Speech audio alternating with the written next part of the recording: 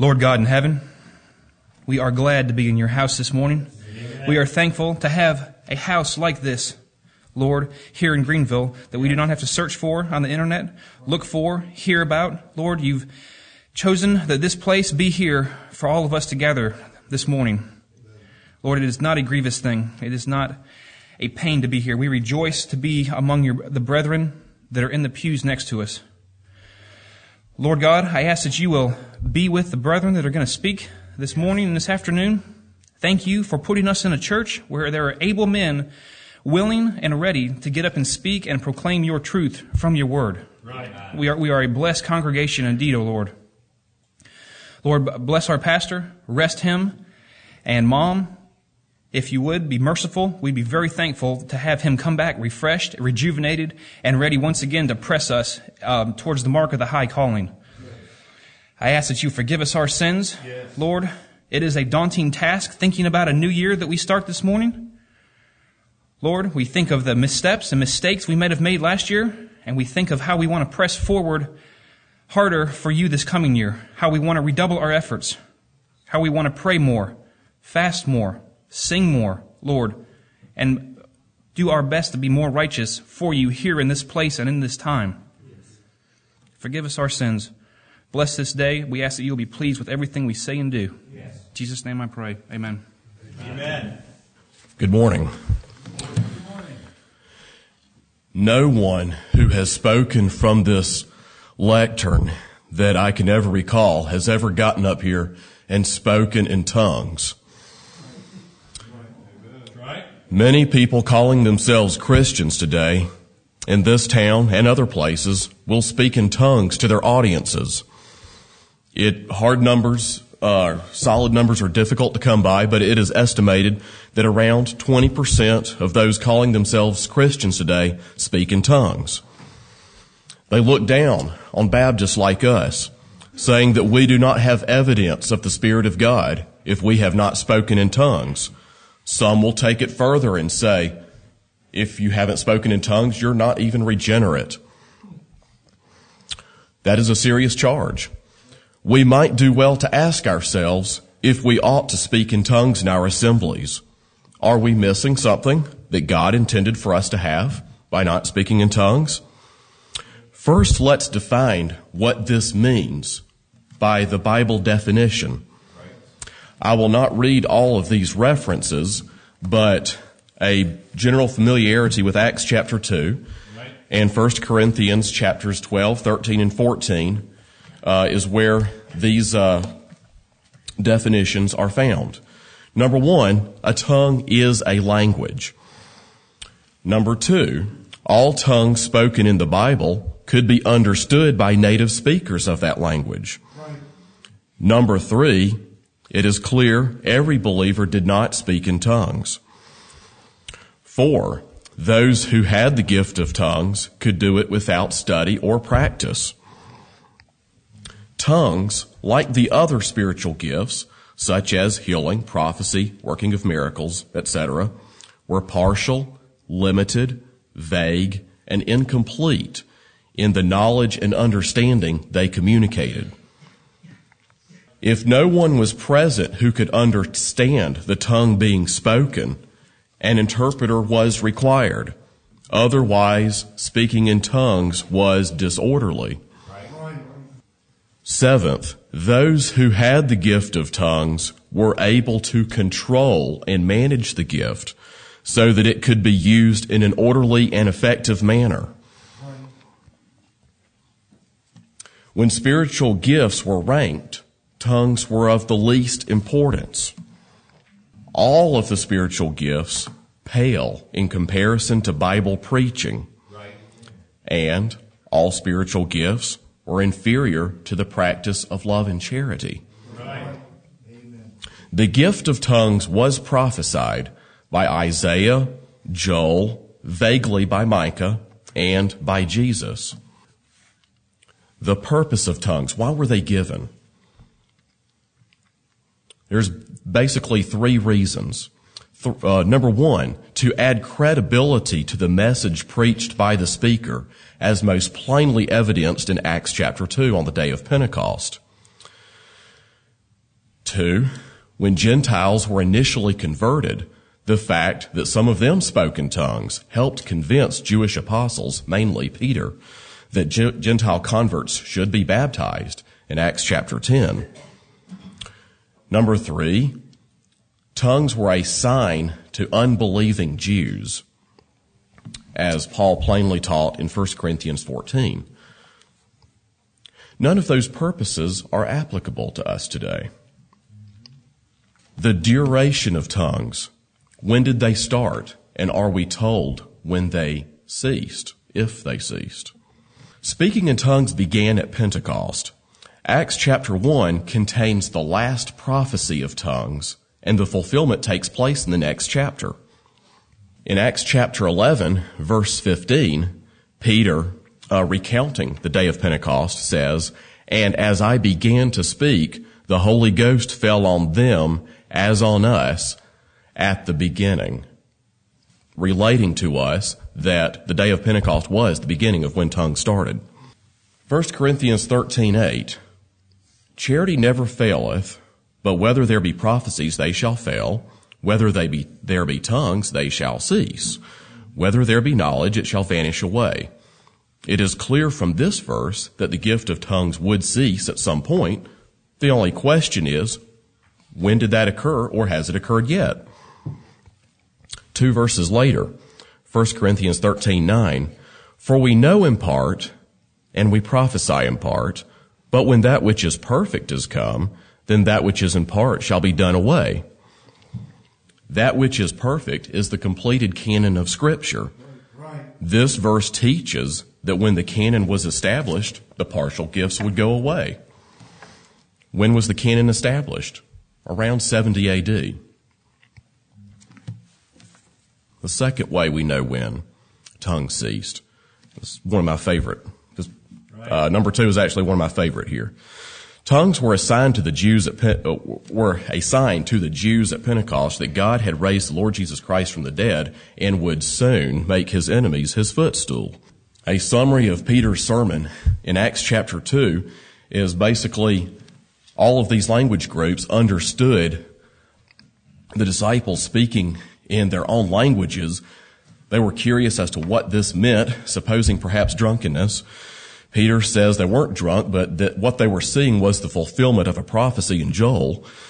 And then to press home the point even further, to say that these tongues that you are seeing being spoken is proof that the Lord Jesus Christ has risen from the dead. He is in heaven. He is dispensing these gifts. And in addition, God is about to make his enemies his footstool. Well, when were God's enemies, especially the ones in Peter's audience, made his footstool most visibly? 70 AD. Right. And tongues were assigned to the Jews. That event was going to take place. Another way we know the duration, Micah 7 verse 14 through 16. "Feed thy people with thy rod, the flock of thine heritage, which dwell solitarily in the wood, in the midst of Carmel. Let them feed in Bashan and Gilead as in the days of old, according to the days of thy coming out of the land of Egypt, will I show unto him marvelous things. The nations shall see and be confounded at all their might. They shall lay their hand upon their mouth, their ears shall be deaf." Right. Micah here tells us exactly how long the gift would last. How many days were there? How long of a span of time was there between coming out of Egypt and entering Canaan? 40 years. The spiritual gifts ceased during the lifetimes of some of the apostles. Paul did not heal Timothy or Trophimus or Epaphroditus. So, should anyone speak in tongues today? Its intended purpose has long been accomplished. Tongues are no longer needed to add credibility to preaching or to convince Jewish apostles to baptize Gentiles or to give signs to unbelieving Jews. Its prophesied duration of 40 years has long since expired. That gift no longer exists. Right. Paul called speaking in tongues childish in comparison to the coming perfect revelation of completed Scripture. Conclusion, anyone speaking in tongues today is clearly ignoring clear scriptural position on this issue. Let us instead rejoice in God's complete and perfect revelation for us today and obey its teachings. Amen. Amen. I'm very thankful for the opportunity to speak. I pray that you can bear with my poor speaking ability and get some worth and benefit from this. The topic I've chosen is very simple. It's very practical. I'm sure that we've all heard it many, many times, but like most things, just because it's simple and practical doesn't make it easy to do because of the pride of our flesh. The topic is speech. More specifically, Proverbs chapter 15 and verse 1. If you'd like to have a look at that real quick. You're more than welcome to follow along in your Bibles throughout, but I've tried to squeeze as much scripture into this as possible, so we might not get to everything. I figure the more words of the Lord and the less words of mine, the better off we'll both be. Proverbs 15:1 tells us, "A soft answer turneth away wrath, but grievous words stir up anger." Amen. It's hard enough to control our tongues without somebody angry at us, but if somebody's hostile towards us and confronts us, we really have some trouble with it. Now, the Bible speaks about speech throughout. James uses most of James 3, talking about the difficulty in bridling our tongues. Solomon spends many verses throughout Proverbs and Ecclesiastes speaking about it. Here's just a couple. Proverbs 13:3 tells us, "He that keepeth his mouth keepeth his life, but he that openeth wide his lips shall have destruction." Also 14:3, "In the mouth of the foolish is a rod of pride, but the lips of the wise shall preserve them."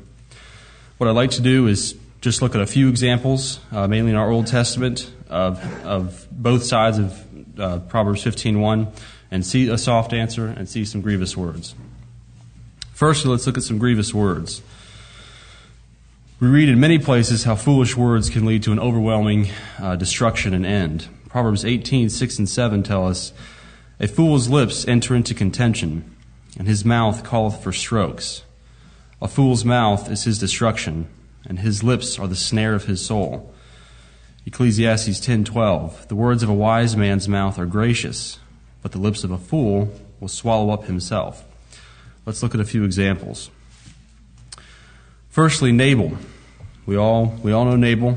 Nabal had an incredible chance with David. He could have honored David, could have done well for himself, but instead he took a different route. 1 Samuel chapter 25, if you'd like to have a look at that, verses 10 through 13. Here David has sent 10 young men to Nabal. He's asking Nabal for favor in return for some kindness shown to Nabal's shepherds while they were in Carmel. And here's Nabal's response to the young men. "And Nabal answered David's servants and said, Who is David? And who is the son of Jesse? There be many servants nowadays that break away every man from his master. Shall I then take my bread and my water and my flesh that I have killed for my shears and give it unto men whom I know not whence they be?"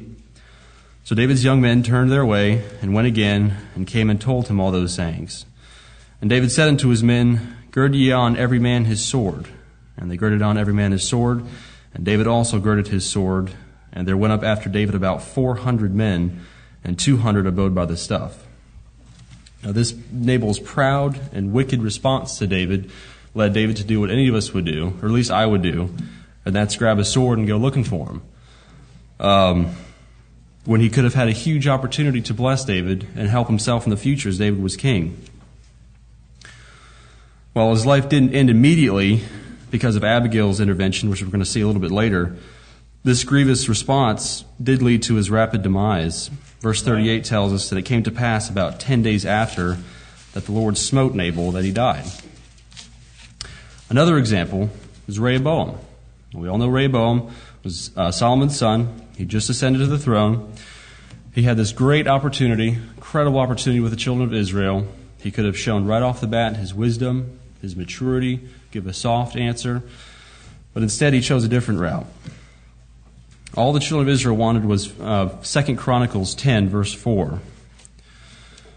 "Thy father made our yoke grievous, Now therefore ease thou somewhat the grievous servitude of thy father, and his heavy yoke that he put upon us, and we will serve thee. But how did Rehoboam respond? He first consulted with the senior advisors, the advisors that his father had, and they gave him a great response. Verse 7, and they spake unto him, saying, If thou be kind to this people, and please them, and speak good words to them, they will be thy servants forever. Instead, he did what does Dad call them? The basketball buddies. He asked his friends what they would do, and they asked him to respond harshly. Verse 14, and answered them after the advice of the young men, saying, My father made your yoke heavy, but I will add thereto. My father chastised you with whips, but I will chastise you with scorpions. This unbelievably foolish and immature response was incredibly destructive. He lost 10 of the 12 tribes, and for years and years to come, it was strife and pain. Now let's have a look at some soft answers. We know that a soft, proper, and wise response can save a life. It can win over princes, and it can alleviate anger. Proverbs 15:23 tells us, A man hath joy by the answer of his mouth, and a word spoken in due season, how good it is. Also, Proverbs 25:15, By long forbearing is a prince persuaded, and a soft tongue breaketh the bone. Now we're going to look at some examples of how to break a bone in the best way. Firstly, Abraham. Genesis chapter 18, if you'd like to have a look at that. Abraham used wise, soft, righteous reasoning with the Lord to try and save Sodom and Gomorrah for Lot's sake. You all know the story. We're going to have just a look at a few verses here. Verses 23 through 25. And Abraham drew near and said, Wilt thou also destroy the righteous with the wicked? Peradventure there be 50 righteous within the city. Wilt thou also destroy and not spare the place for the 50 righteous that are therein? That be far from thee to do after this manner, to slay the righteous with the wicked, and that the righteous should be as the wicked. That be far from thee. Shall not the judge of all the earth do right? If you can see the wisdom here, he shows his words so carefully. He appealed to the Lord's righteous nature to try and save. I mean, that's perfect. That's wisdom right there. Right. Even though it wasn't enough, and even though he got him all the way down to 10 souls, it wasn't adequate. But still. Also consider the fact that Abraham was considered the friend of God. We know a verse very well in Proverbs 22:11, that tells us, He that loveth pureness of heart, for the grace of his lips the king shall be his friend. Having a king for a friend is great, but having the King of Kings is a lot better. Next, let's have a look at David. David has many examples of how to use words appropriately. What I'd like to look at is 1 Samuel 24 and his use with Saul. It's a pretty lengthy passage. We'll read just a few verses. 1 Samuel 24:8. This is Saul's been chasing David all over the place. This is after David was in the cave, took some items from him, and he confronts him this way. David also arose afterward and went out of the cave and cried after Saul, saying, My lord the king. And when Saul looked behind him, David stooped with his face to the earth and bowed himself. And David said to Saul, Wherefore hearest thou men's words, saying, Behold, David seeketh thy hurt. Behold, this day thine eyes have seen how that the Lord hath delivered thee into mine hand in the cave. And some bade me kill thee, but mine eye spared thee. And I said, I will not put forth my hand against my Lord, for he is the Lord's anointed. Moreover, my father, see the skirt of thy robe in my hand. For in that I cut off the skirt of thy robe and killed thee not, know thou and see that there is neither evil nor transgression in my hand. And I have not sinned against thee, yet thou huntest my soul to take it. We'll skip to verse 14. After whom is the king of Israel come out? After whom dost thou pursue? After a dead dog, after a flea. Notice these terms of respect and honor that he gives him. He considers him my Lord the King, my Lord, my Father, King of Israel. Those are a good way to grease the skids a little bit. Also, he humbles himself. He calls himself a dog and a flea. That humility is incredibly useful in this type of a circumstance. Right. And how did this whole exchange end? It ended with Saul asking David's mercy on his future offspring. 1 Samuel 24:20 through 21. And now," this is Saul speaking, "and now, behold, I know well that thou shalt surely be king, and that the kingdom of Israel shall be established in thine hand. Swear now, therefore, unto me by the Lord, that thou wilt not cut off my seed after me, and that thou wilt not destroy my name out of my father's house." Perfect. Perfect. Wise, gracious, perfect. Another example, as we saw earlier, is Abigail. Nabal did his absolute best to try and ruin himself and get killed immediately, but Abigail saved him with her gracious words toward David. This passage is even longer, so we're going to read just a few verses, but I highly encourage anybody to go back, read this. All of it is amazing. Perfect response. 1 Samuel 25, verses 23 and 24. "And when Abigail saw David, she hasted and lighted off the ass and fell before David on her face and bowed herself to the ground and fell at his feet and said, Upon me, my Lord, upon me let this iniquity be. And let thine handmaid, I pray thee, speak in thine audience and hear the words of thine handmaid." Do you notice the theme developing between David and Abigail? Such humility. Example, she fell on her face and bowed to the ground. She fell at his feet. She called herself a handmaid. Also, the honor that she gave to David, just like David did to Saul. She called him my Lord. Great. I mean, how do you respond to that? Are you going to be angry at her? Absolutely not. Right. Abigail's gracious and soft speech toward David won her a new husband, a much, much better husband. It has been a great example of wisdom and speech for men and women since then. I'm sure I'm probably past my time, but there's many, many examples throughout the Bible. It's a great exercise to go through and see how people answered appropriately and didn't answer appropriately in the destruction that they had. In conclusion, I hope this very short, very simple reminder kept us in remembrance that our speech is incredibly powerful. It can either destroy us or it can win over angry parties, calm the agitated, and save our souls. We're gonna have the opportunity every day, maybe even before today's over, to have a soft answer or grievous words, and I hope that we'll take this example and have a soft answer.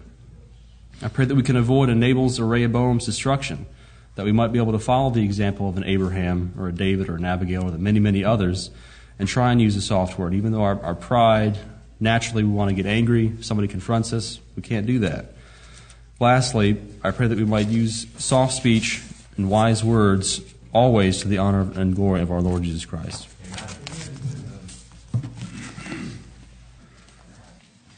If you would turn to Genesis 6, 17 and 18, please. Thankful for the opportunity to get up here today. Thankful when our pastor takes time off to rest his body and his mind, and also gives us a chance to get up here and exhort one another, and I appreciate that.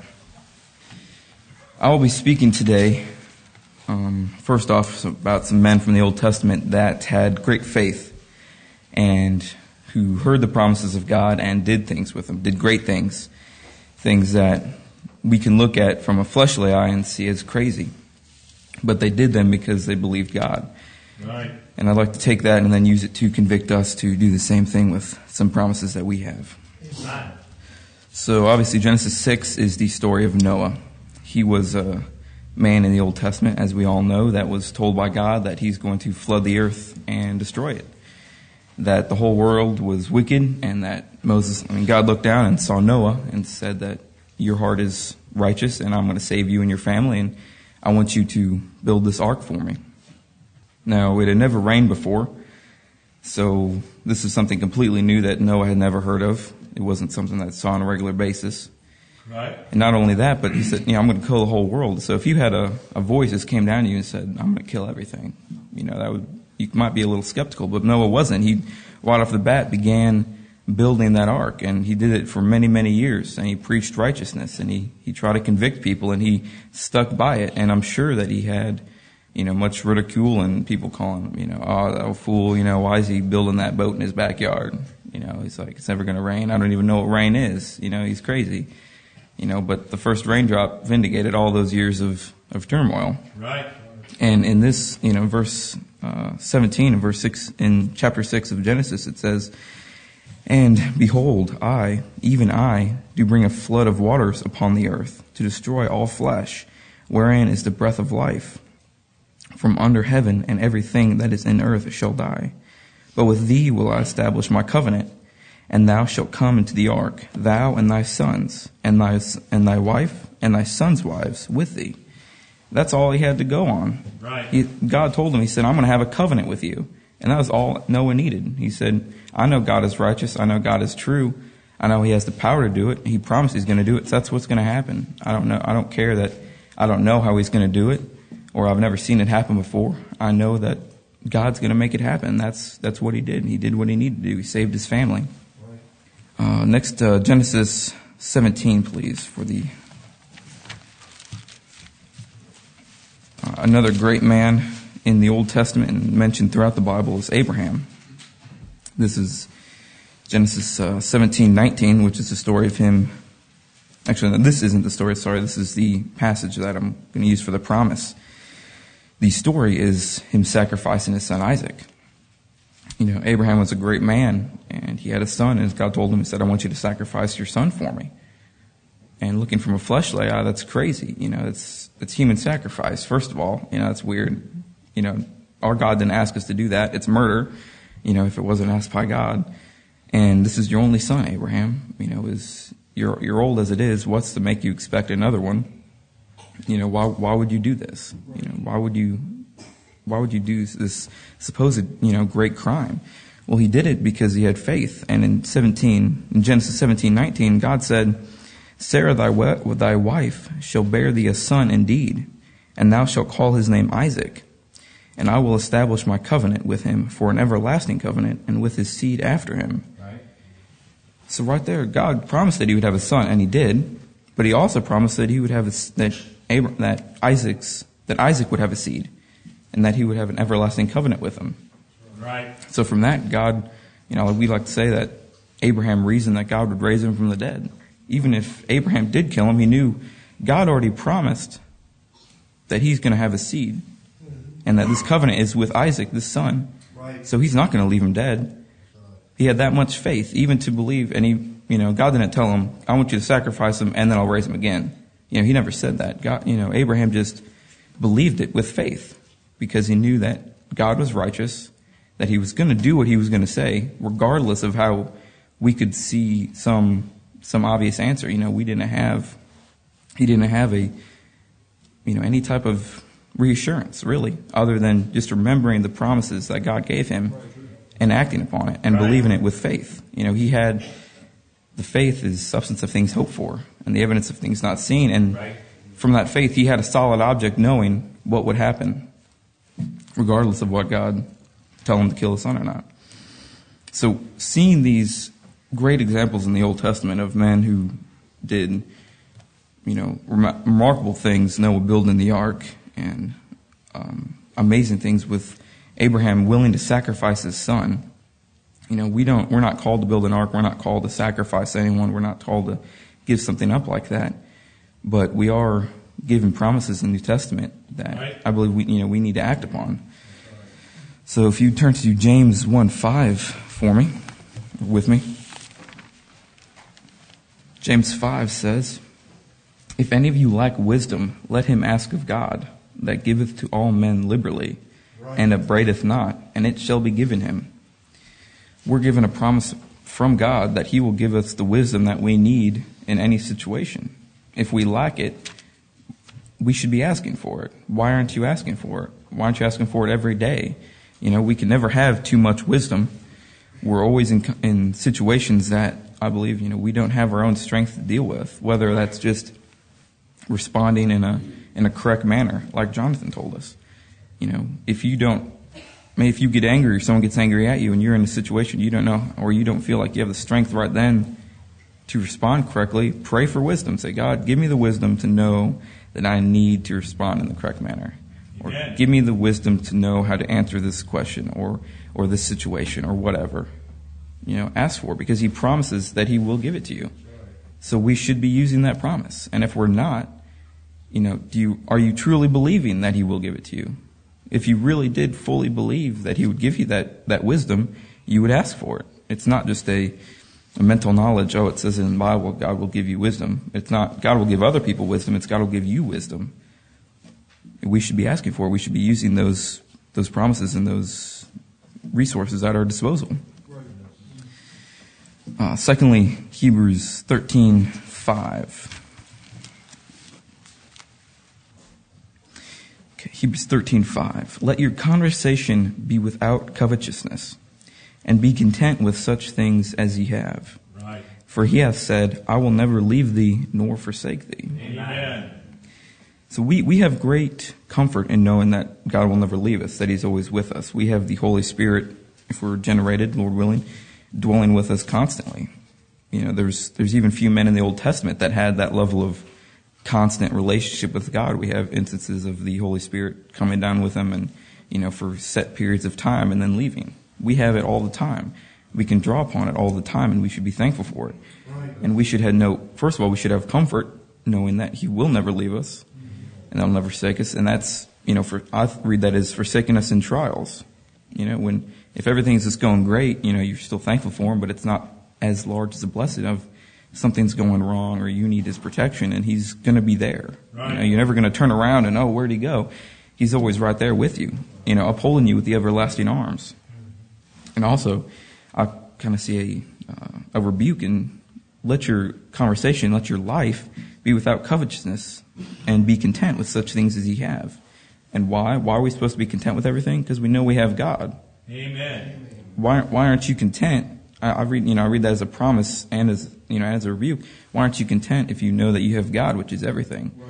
You have the most important thing in the world. Amen. You know, in your life with you at all times. You should be content with just that. So why are we striving for things that don't matter, temporal things that will burn up, things that can disappoint us, people that can disappoint us?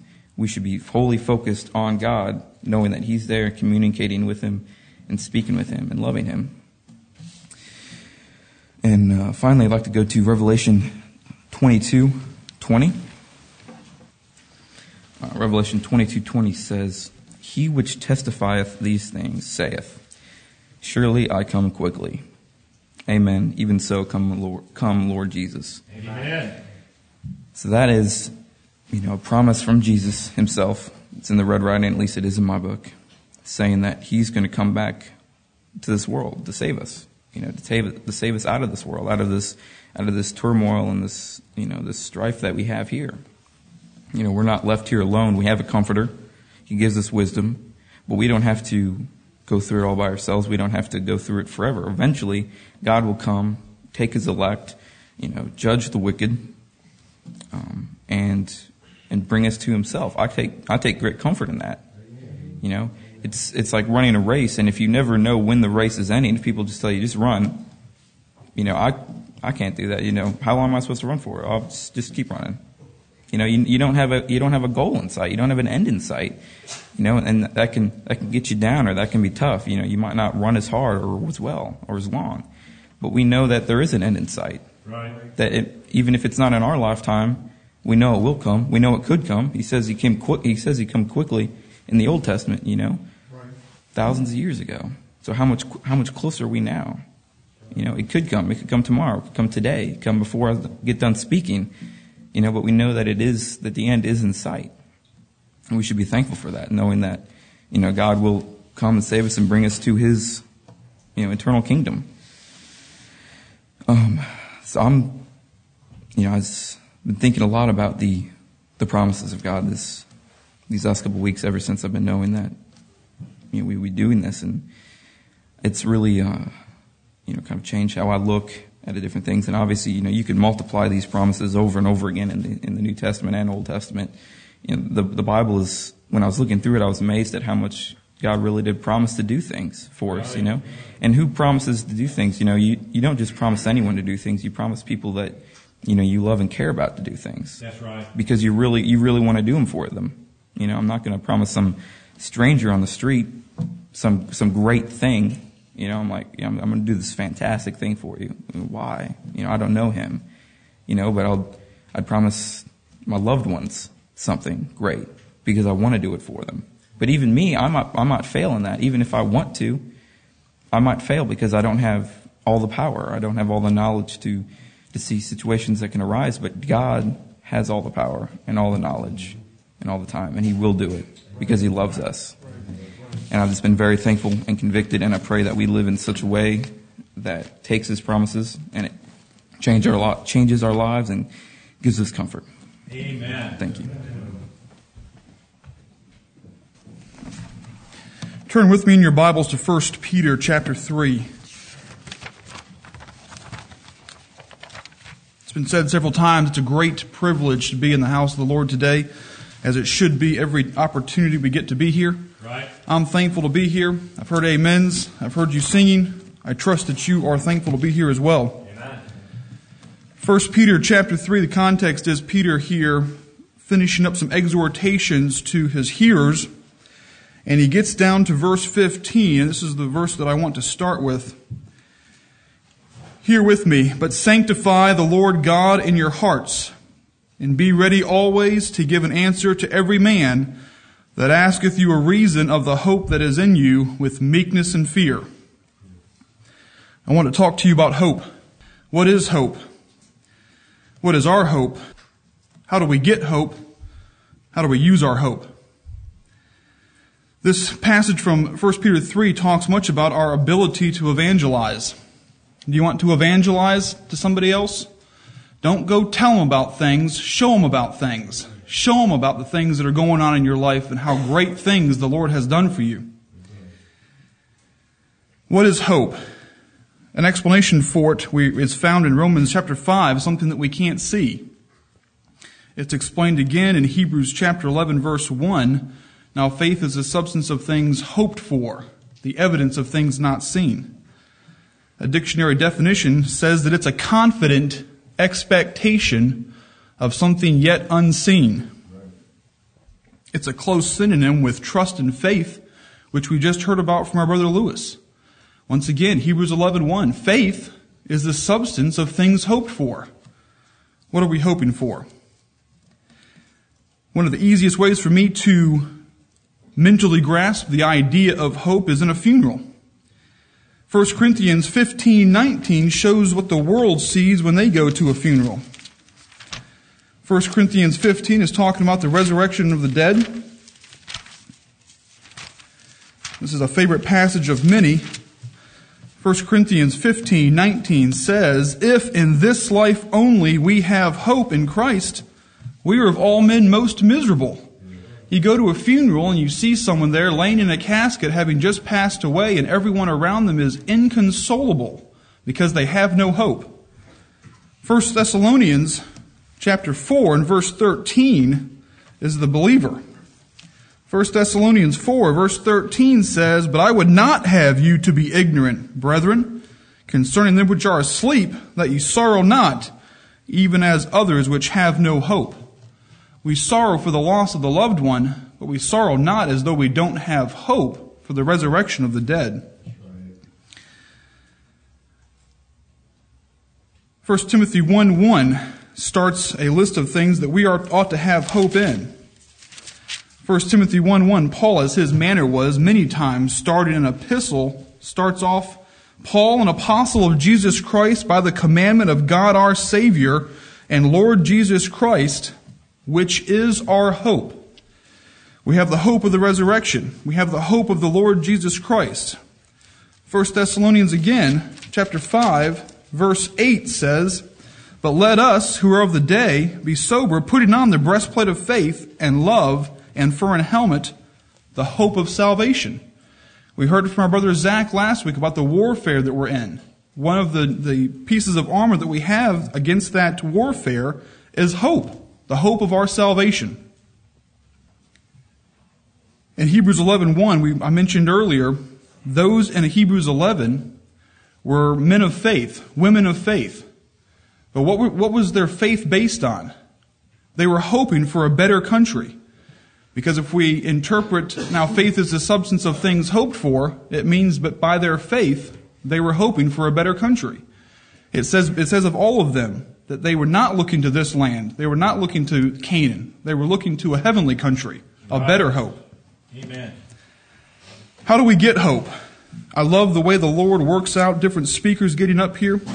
Romans 15, verse 4, gives us one of several ways we can get hope.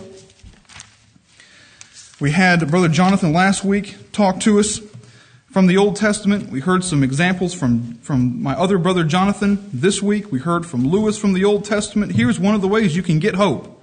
I love this verse. I've used it speaking to you before. Listen with me again. Romans chapter 15, verse 4. For whatsoever things were written aforetime were written for our learning, that we through patience and comfort of the Scriptures might have hope. Once again, we've had these examples brought to us from the Old Testament. They should give us hope. Right. They should give us that expecting confidence that we can find in the Old Testament. Those stories are written there, explained a certain way with certain words so that we can have hope, so that we can take that confidence. Another way, Colossians 1. I'd love you to see this with me. Colossians 1, verse 23. Another way that we can get hope. This is a lengthy passage, one of our pastor's favorites, and he explained it to us many years ago when he went through the book of Colossians, which I enjoyed looking at some of that again. But in Colossians 1, in verse 23 through the end of the chapter, bear with me as I read.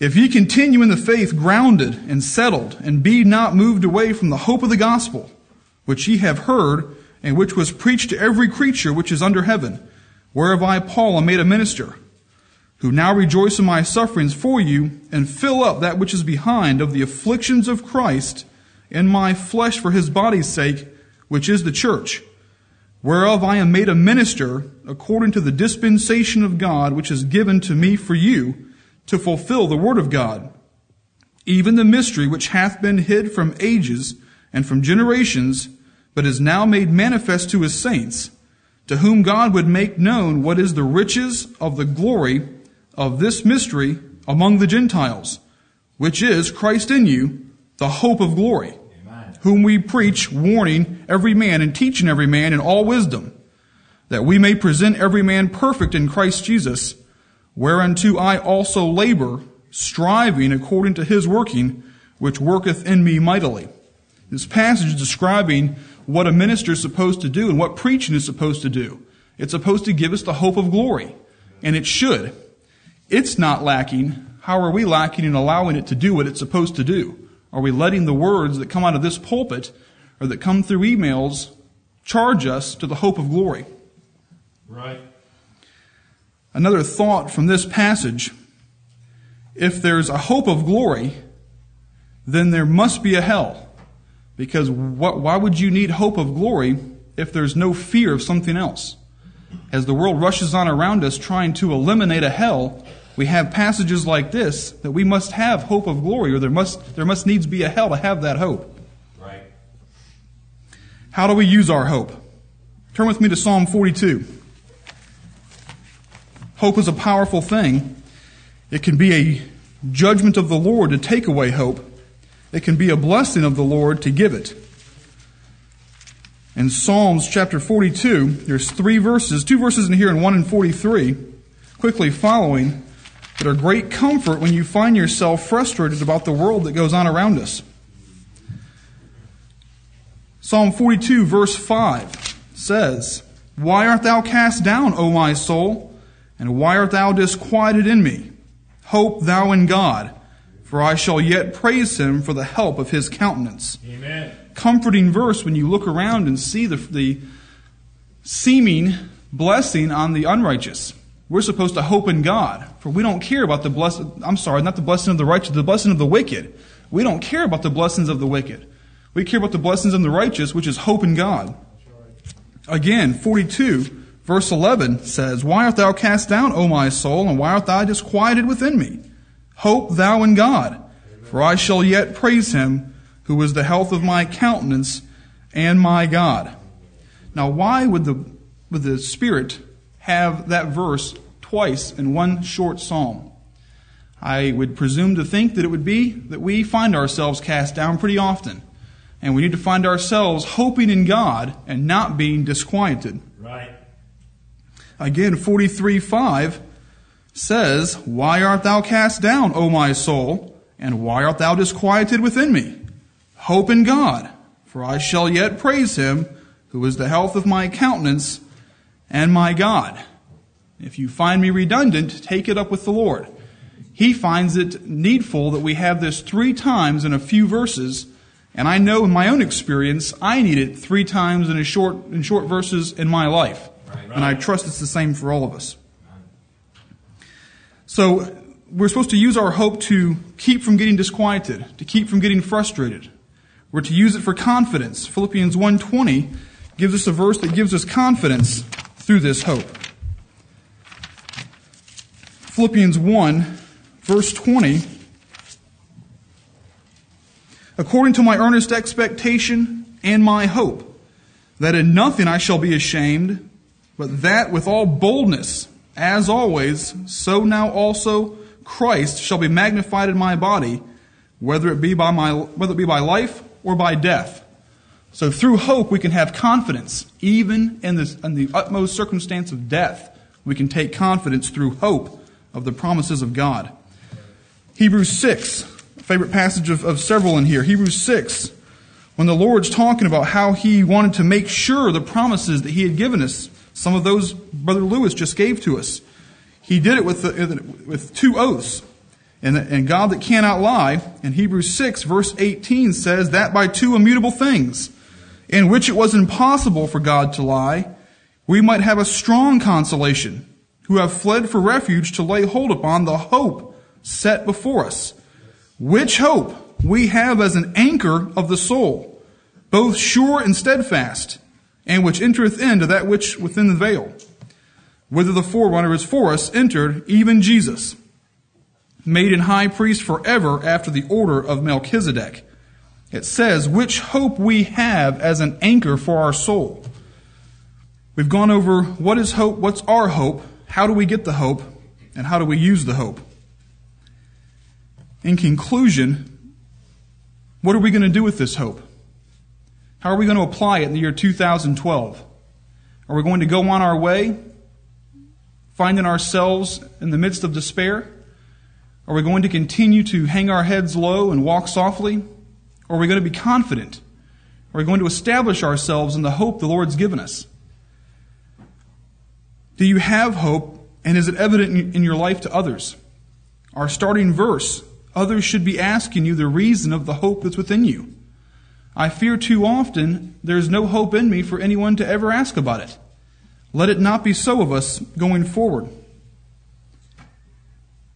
Through hope we can have patience. 1 Thessalonians 1:3, remembering without ceasing your work of faith and labor of love and patience of hope in our Lord Jesus Christ and the sight of God and our Father. Amen. We've heard this text mentioned several times by our pastor in recent weeks. We have 3 ways at which we can assure ourselves of our salvation. And one of them is by our patience of hope. A final verse, Romans 15. Romans 15:13, another one that we've heard from our pastor many times over the last few years now, and what's become one of my favorites. And this I leave with you as a charge and a blessing for the coming year. Romans 15, verse 13 says, now the God of hope fill you with all joy and peace in believing, that ye may abound in hope through the power of the Holy Ghost. Lord, be merciful that we may abound in hope in this coming year. Amen. Thank you, brothers. We're told that Scripture is profitable for doctrine, for reproof, for correction, and for instruction in righteousness. We've heard some of that instruction in righteousness provided for us today. Amen. With wisdom through Scripture and how we are to use our tongues, with direction on doctrine and how and why tongues as a gift do not apply to the New Testament church today. Then we heard all about faith and why it's important and critical for us today to understand the role of faith and to be bolstered and encouraged in our faith by examples provided for us in Scripture. And then finally, the glory of hope, the patience of hope, the benefits of hope, the power of hope that's provided through Scripture. Amen. I would encourage you as we end this first service that we would be on our guard, because he that departeth from evil maketh himself a prey, Isaiah tells us. As we move forward into this year, let's not let anything tear us away from the hope that is provided in Scripture for us. Amen. Let's not let anything, especially tools used by our adversary, to tear us away from the great benefit and the wonderful life that God intends and has provided for us in Scripture. Right. Amen. Thank you, Brother Eric, especially for your excellent summary of what we heard this morning. Thank you, Lord, for blessing us in our pastor's absence. Lord, we ask that you would bless us, not to forget the things we've heard this day, but to diligently search them out, Father, to search out our lives in the light of what we've seen from your word this day, and that we might apply it diligently to our hearts and to our lives. Father, we thank you for the food that's been prepared, for our snack at this time. We ask, Lord, that you would grant us strength and nourishment from it. Bless the hands of those who've prepared it for us.